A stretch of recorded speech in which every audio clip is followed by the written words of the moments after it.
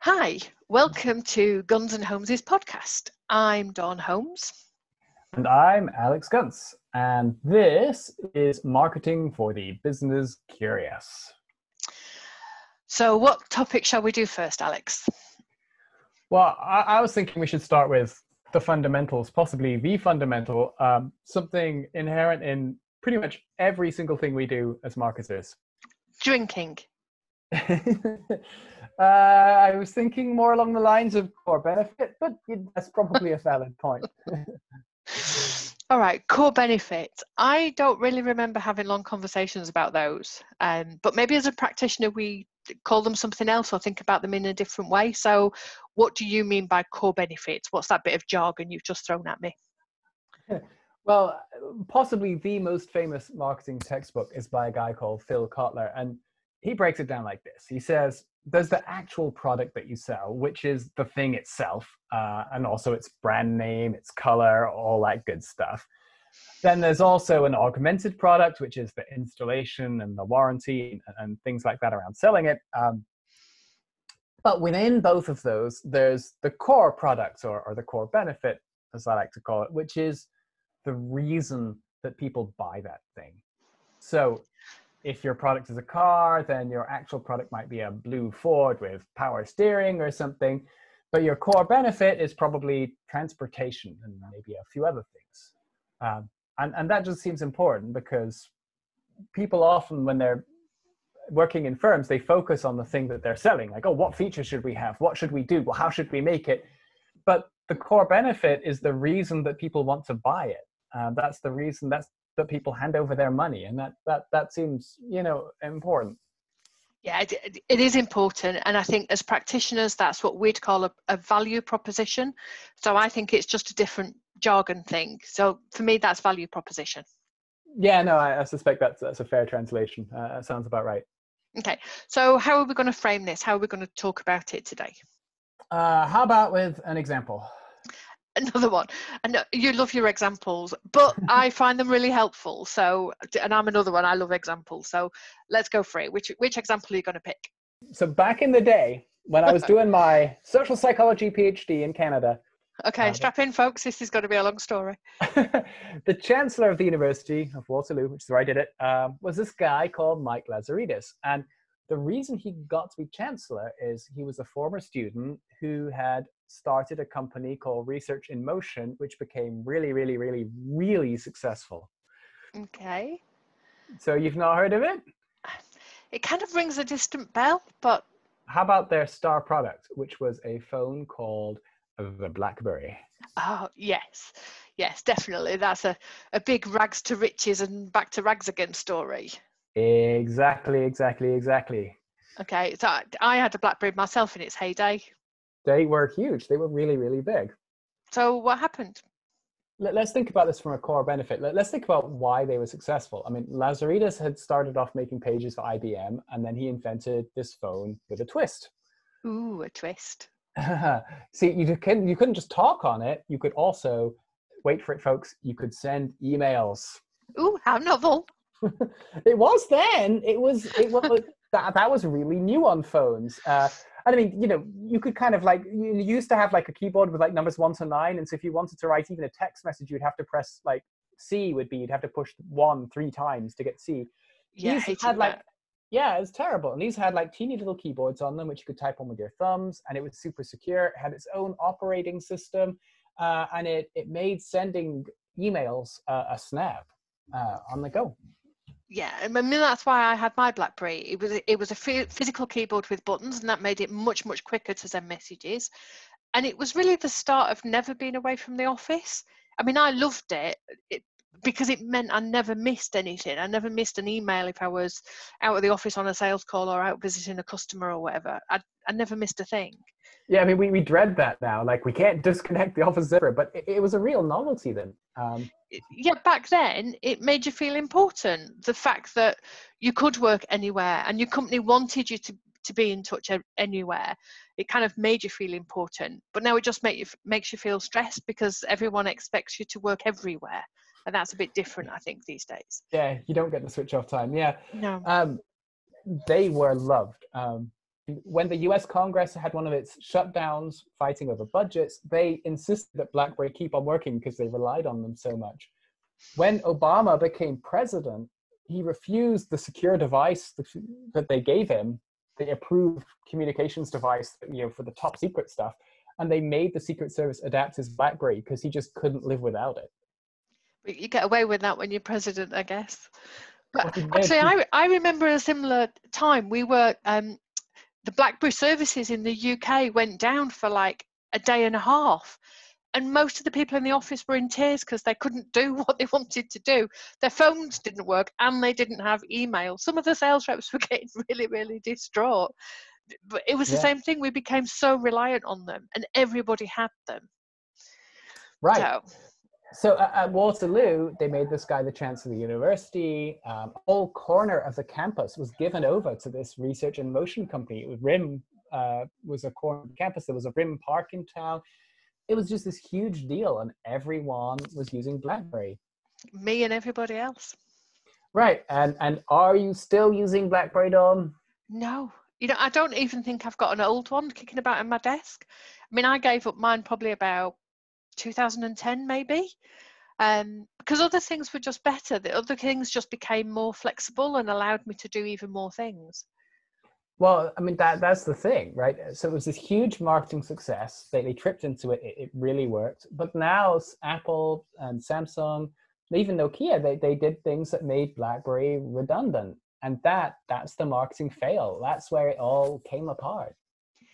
Okay, so that's the story. That's the marketing fail. But where do core benefits fit in, or this value proposition idea? Okay. Did the others have better products then? The ones that came after, the Samsungs and the Apples, did they have better products than the BlackBerry? Well, that's the easy analysis, right? Well, they just had a better product and everyone switched to the better product. But it's not always as easy as that. And if you look at Apple, if you talk to Apple fans, they'll say that Apple makes the best products and they have the best engineers. But it's not entirely clear that that's really the true. I mean, doesn't iPhone, if you compare the iPhone specs to that of a really high-end Android phone, they're pretty similar. So it's not that Apple are better at making cameras or better at making screens or better at making boxes to put phones in than anyone else is. And it's not that Apple was always a juggernaut. Apple was nearly bust in the early 1990s. They were a niche computer maker. They'd been competing for decades against PCs and had been sort of struggling along and then had nearly failed. And it was when the iPod came out that saved them, and then later on iPhones and tablets. And what they were really good at wasn't making machines better than anyone else. It was design. When you think about the iPod, it wasn't really the first portable music player. It wasn't even the first digital music player. But it just had an interface that was really, really easy and fun to use. And fun is the core benefit of using a music player, right? That's why we have music players. It's just fun. Exactly, right? I mean, lots of people could make a portable machine that carried songs and piped them into your earphones. Walkmans have been around since the 80s. That have made Sony rich already.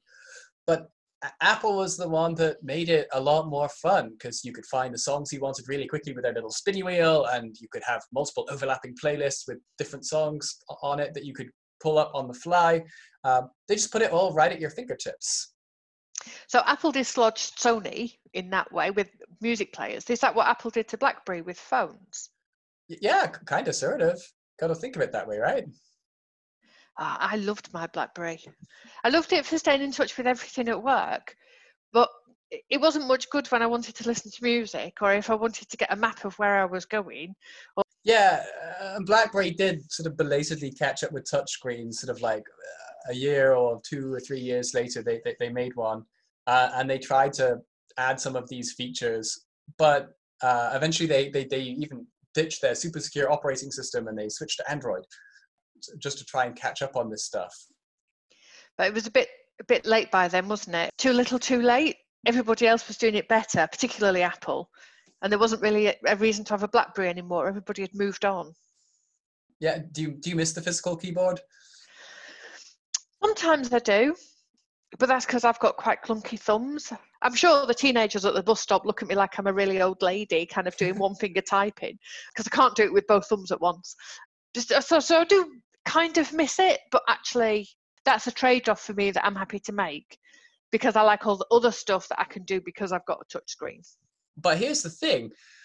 The reason BlackBerry got its big launch in the first place was not because they were amazingly good at devising interfaces that gave people exactly what they want. And it wasn't really because they made devices that were fun to use. It's because it was set up by some technology nerds who had invented, it turns out, a really early way of solving this problem of how do you communicate on the go and how do you do email on the go.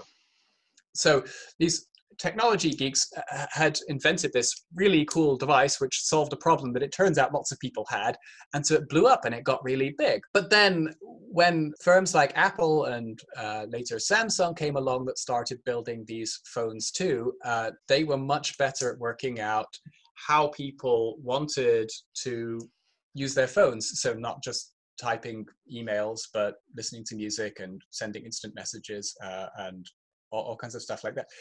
The iPhone didn't win because it's easier to type on an iPhone than it is on one with physical buttons, because it's not. It won because its core benefit, the reason you use a phone, was better. What you're saying then is that BlackBerry were really good at making product and made some really great product. I mean, I literally loved my BlackBerry. I was never without it. But you're right, they didn't really understand how people might use that and what they might use it for and where they could take that. And I think Apple understood that better. It was almost like BlackBerry was designed by engineers and Apple were designed by users. It's that kind of difference for me. That Apple just seemed to be much more intuitive about what else you could do with it and how you might interact with it. How you could listen to music and play games and connect socially and have a little photo booth app. My admittedly controversial take on this is that BlackBerry were a technology company who tried to do marketing but weren't that great at it. Whereas, and here's where it gets really controversial, I think that Apple isn't really a technology company. Apple's really a marketing company that's also really good at technology. I think I would tend to agree with you. Their marketing is brilliant. I'm not an Apple user because I think other products are better, right? Because I'm an engineer, I have to declare an interest here. I tend to look at the product specs and the actual detail and the tech spec rather than the hype. But Apple, for me, is all about hype. It's also about the connectivity of the products and how the products all work together. Get into that Apple world, and when you're in the Apple world, everything is easy. You know, your products connect, you pick up your phone, it automatically connects with your MacBook or whatever it is. But it's about usability. It's not necessarily for me about technical specs. Right. When we say, I mean, Apple sometimes gets beaten with a stick. People go, oh, they're just a marketing company. And when they're trying to beat them with it, what they're trying to say is, oh, they're just good at advertising their products and making them look good. And I agree that they're a marketing company, but I think it's not just that they're good at advertising, because they don't even do that much advertising. I mean, they spend a lot of money on it, but not relative to like their operations. They spend a lot more money on building technology and having shops to go into. It's not that there's Apple adverts everywhere you run, and that's why people have the iPhones. It's because there's a story about Steve Jobs, apparently, that came out after he died. The story is that Steve Jobs flew on somewhere on one of his super rich friends' planes, and he said, oh, I really like your plane. Can I have the specs for it so I can make my own? And this guy said, sure, have my people send you the specs. And so then Steve Jobs took these specs and tinkered with them and tinkered with them and tinkered with them and tinkered with them and said things like, why do we need to have one button to open the door and one button to close it? We don't need two buttons. If it's open, you can close it. And if it's closed, you open it. You just need one button. And so he just made these little tinkers and changes that made all the difference to its usability. And so apparently this rich guy later flew on Steve Jobs' version of his plane, and he was like, yeah, it was better. Because for me, marketing's not about advertising and that external stuff. Marketing's also about understanding the customer and understanding what the customer wants. And if a customer wants a simpler life or fewer buttons or something that looks nicer, neater, then getting your head inside that and then delivering that through good engineering, that's good marketing. I don't think Apple's an advertising company. I think they're a good marketing company. They understand those fundamentals of delivering what your customer wants rather than building what you're capable of building and then seeing if somebody wants it, which is kind of the BlackBerry very product-focused, engineering-focused, traditional route that a lot of companies have taken. Yeah, that's a really nice way of putting it. And if we circle back to our earlier term, What BlackBerry focused on was the actual product, to make good buttons, how to make a little teeny joystick that you can use to move through menus in 2 dimensions. And what Apple were really focused on is how to create not the actual product, but the core product. They focused on the experience that exists for consumers, and obviously have to get the actual product right to support that. But they were far more aware of what that core benefit was. So yeah, a little joystick works fine from an engineering perspective, but just touching a picture of a photo booth and then taking selfies is way more fun for human beings. And human beings, ultimately, they're the ones who experience the products, who buy the products, who use the products.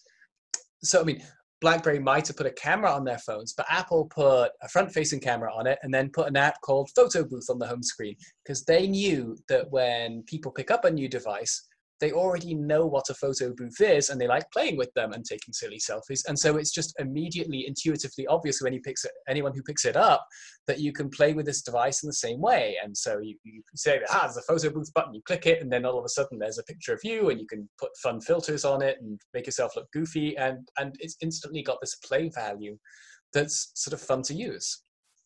Yeah, so the core benefit of the iPhone wasn't just about talking or sending messages, it was doing that. It was about playing and experiencing enjoyment and taking pictures of yourself, and this whole world of selfies that we're in now. So in a more traditional marketing parlance, sort of practitioner speak, if you like, those things were their value proposition. This phone is fun and it's about enjoyment. And I think that's what BlackBerry just didn't get and didn't really keep up with. Yeah, they just weren't marketers. No, I think on some level they understand that their technology was useful to people. Being engineers, that's probably very true. You know, it was designed to be useful to people, but they didn't just get deep into the world of actually what is it that people really want and how do they want to interact with this bit of technology that they're now going to start carrying around with them. But Apple did. Apple really got that. Yeah, they got into people's experience. That's it, exactly.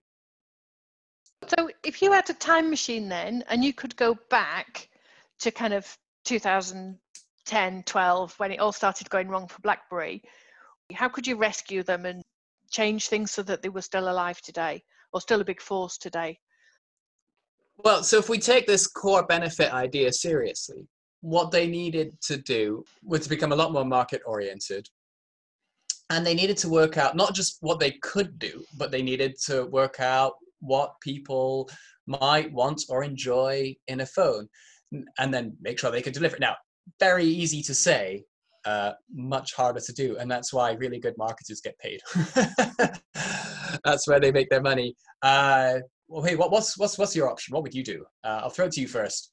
Okay, so I think for me, BlackBerry had a really good reputation amongst the business community rather than kind of people using the phones for personal use. So I probably would have focused on that and made it the best business machine you could get, so that companies would buy into it and companies would make sure that all their field staff had BlackBerries, right? So I would, for instance, made it really easy to print from, really easy to access documents on.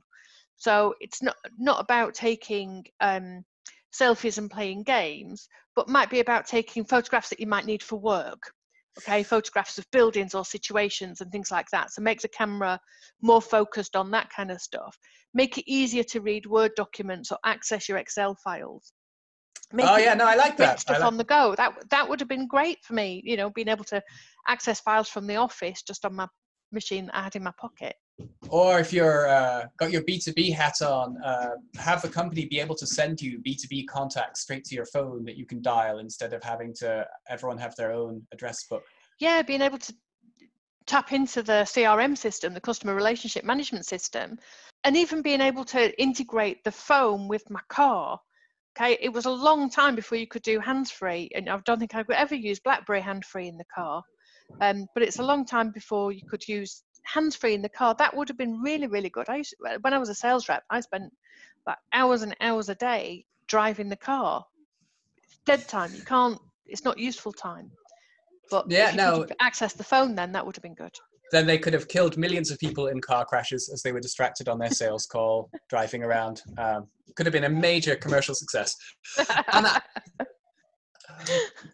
I even like this. And so if you put your advertising hat on, I can see the advert now. I can see the advert where you have all of the business people sitting around the table having their meeting, and then they've got the new hire come in, who's the kid who's wearing the inappropriate clothing, and then he like has a little game on his iPhone, and everyone's looking at him like, "Who are you, kid?" And then the serious people have their phones with like the little keyboard on it, and they're sending the messages and the work messages, and you could see something to try and like just knock home that image and try and reinforce like, look, if you're a business person, this is what you need. This is like, you know, you don't go to work. I mean, if it's a tech company, maybe you go to work in your ripped jeans and your t-shirt, but if you're going to a serious workplace, you have to dress up for work. And this is your serious getting dressed up phone to be a serious person who can be taken seriously by your colleagues. The equivalent of a suit. Right. The equivalent of like a power suit or a, you know, your shirt with a collar. The other option is you just try and keep up with everyone else. You embrace touchscreens early, and you try and be what Samsung grew into. You try and become the competitor to Apple, who is making fundamentally similar products, but you just get really, really good at building high and medium and low end ones that appeal to different people, and just be a very conventional phone company, but just have really good consumer research and really good execution on delivering it. So there's your more generic strategy that maybe could have worked for them because they had such a big head start on a lot of field. They could have done a lot. It's a shame they're not here. It was a really, I mean, I do miss my BlackBerry. It was a really good product, but hey, technically speaking, they are still around. There's a few companies that they license in India and Indonesia, and I think one of those deals is ending soon. So there are a few places licensed to make official BlackBerry products, but they're not a major player in the phone market in the West, at least anymore. So would our clever ideas have worked, Dawn? I think it would. So we had two different options there. One was that differentiation strategy and we'll come back to differentiation strategy in another podcast, but this idea of becoming niche and differentiating yourself from everybody else by being special, so attacking that business market. And this other one of being, okay, you're another Me Too product, but lots of variety and you're kind of appealing to everybody, that wide appeal. I think for me, the key is about understanding the customer, though. It's going back to that notion of what's the core benefit? What is it that people are actually buying when they're buying a phone? Because frequently it's not actually a phone. Right. The benefit you're getting isn't the ability to make a phone call. It's all those other things. Right. I mean, and to be fair, that means that they still have to be very, very skilled at their engineering, and they have to manage their employees to understand that they have everyone working in the same direction, and they have to get all of their other things lined up so that they can do the really difficult things it takes to build a really, really good phone. But unless they've got that user interface and that consumer research lined up to figure out what it is that their phones need to do for people, the rest of it just kind of doesn't matter. Yeah. And for me, I see that as starting with marketing and letting marketing then drive some of the engineering and design decisions, rather than you do the engineering and design and then you give the product to marketing and tell them to sell it. So for me, that's the difference. It's where does the idea start? Does it start from the tech, or does it start from the customer's point of view? So can we think of some examples of people who've got their marketing right? Yeah, so there's a few. So I particularly like, for instance, Virgin Transport, so Virgin Rail, Virgin Air, and the way that their core benefit is all around service and taking the hassle out. So when I used to get the Pentolino service quite often between Manchester and London. The day before you travel, they'd send you an email with the weather. They'd say, don't forget to take an umbrella, it's going to be raining. Or they'd send you a voucher for a free cup of coffee.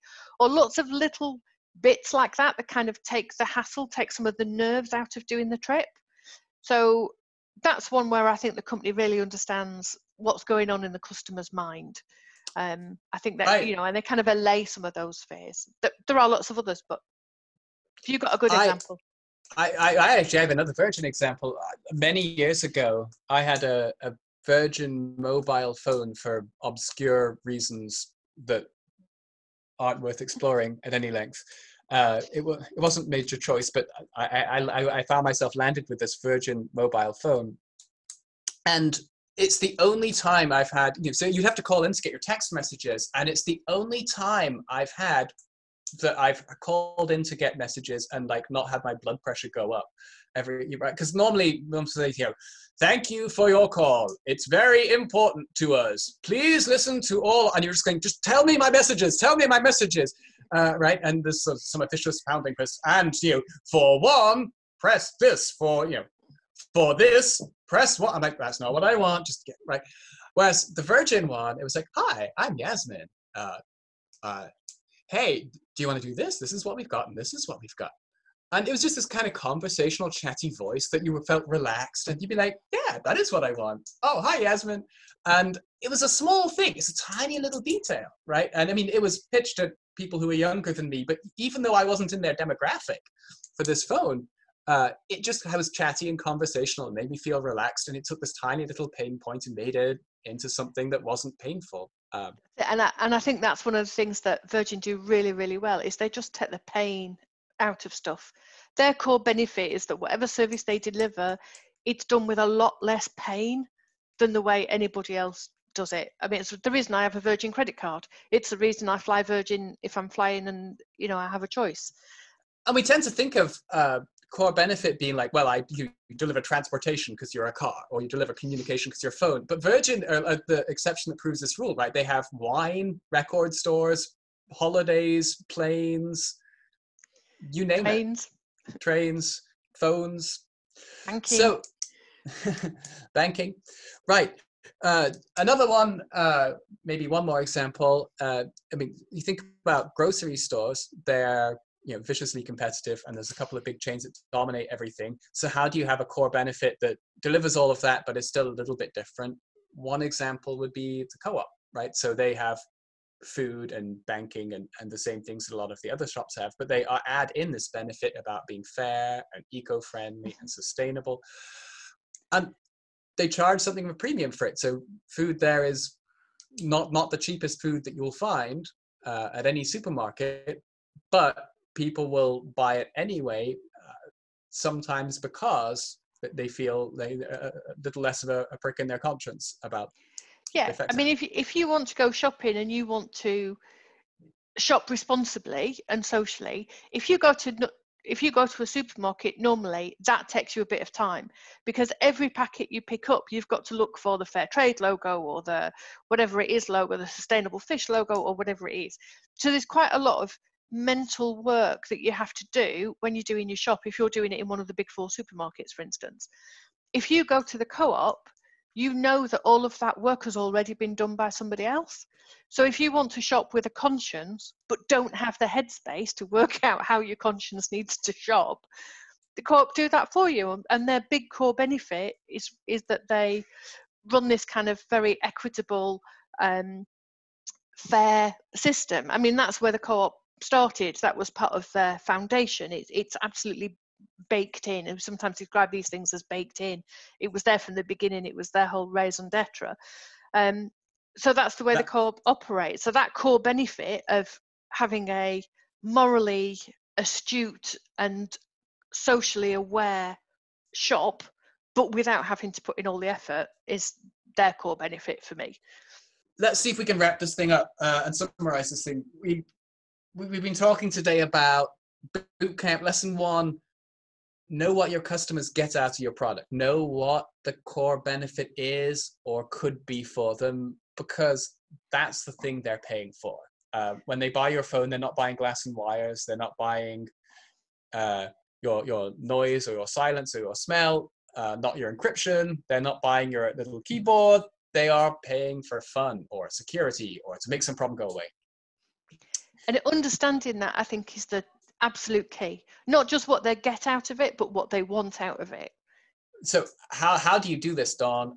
We're talking to some people who are just interested in marketing on the off, but probably some people who want to do marketing and say, right, I've got my product. How do I work out what my core benefit is? Okay, well, there's a couple of things you can do. One is you can watch people and watch how they interact with the product, either your own product or what you might consider to be your competitor's product. That might be one thing you do. Sometimes, though, that's a bit too late. You kind of add in the marketing spin on after you've developed the product. Sometimes it's about just watching how people operate and the things they do and the pain that they have, and then saying, actually, can I make a product that takes some of that pain away from that life? Can I make that operation with fewer clicks of the button? Can I make that journey with fewer changes, fewer hassle? Can I take some of the hassle out of it, some of the pain out of it? If pain is what you know, that kind of pain and hassle is what you think customers want to get rid of. Actually, some people quite like having a bit of complexity. They like a challenge. But understanding that is part of the mix. Yeah, definitely. So, I mean, really, I mean, how do you do it? Well, it's difficult. It's really, really hard. It is difficult. But you have to be just a really keen observer of people, and then combine that with sort of having an imagination to try and work out different things that they might like to try out. Yeah. So being a really keen observer and understanding of people, and then match that with some technical understanding of your field and some creativity about what you can do. And look, you can try and get these insights informally. You can also do it formally. You can pay the pros to do it for you, right? There are market research companies up and down the country and around the world who, I mean, you can pay them to just test an advert. We've got advert 1 and advert 2 and run this, and which one do people react better to. But you can also pay them to do consumer insight research, and you can spend a lot of money, and they will happily charge you lots and lots of money to try and work out some consumer insights that might be, in the jargon of the field, actionable. And if you're making a big investment, it's worth spending the money to get really, really good insight and really solid evidence before you make a decision. But at the end of it, quite often there's an element of intuition in there. There's an element of understanding human nature and understanding what people want and how people want to work or connect or use a product. So yeah, but you don't have to spend big bucks on it. Sometimes it's just about paying attention. It's just about listening, thinking, observing. There's a lot of that kind of stuff. Yeah, it's really about even the difference between listening and hearing. Not just listening to people, but really hearing what they say and really hearing what they mean and really hearing how they understand it and how they could come to understand it. Or you can end up like BlackBerry. Da, da, da, da, da, da, da, da. I don't know if you've killed BlackBerry there or our podcast. So why don't we call it quits for the day, and we'll talk to people. Stop. Okay, see you soon, Alex. See you soon.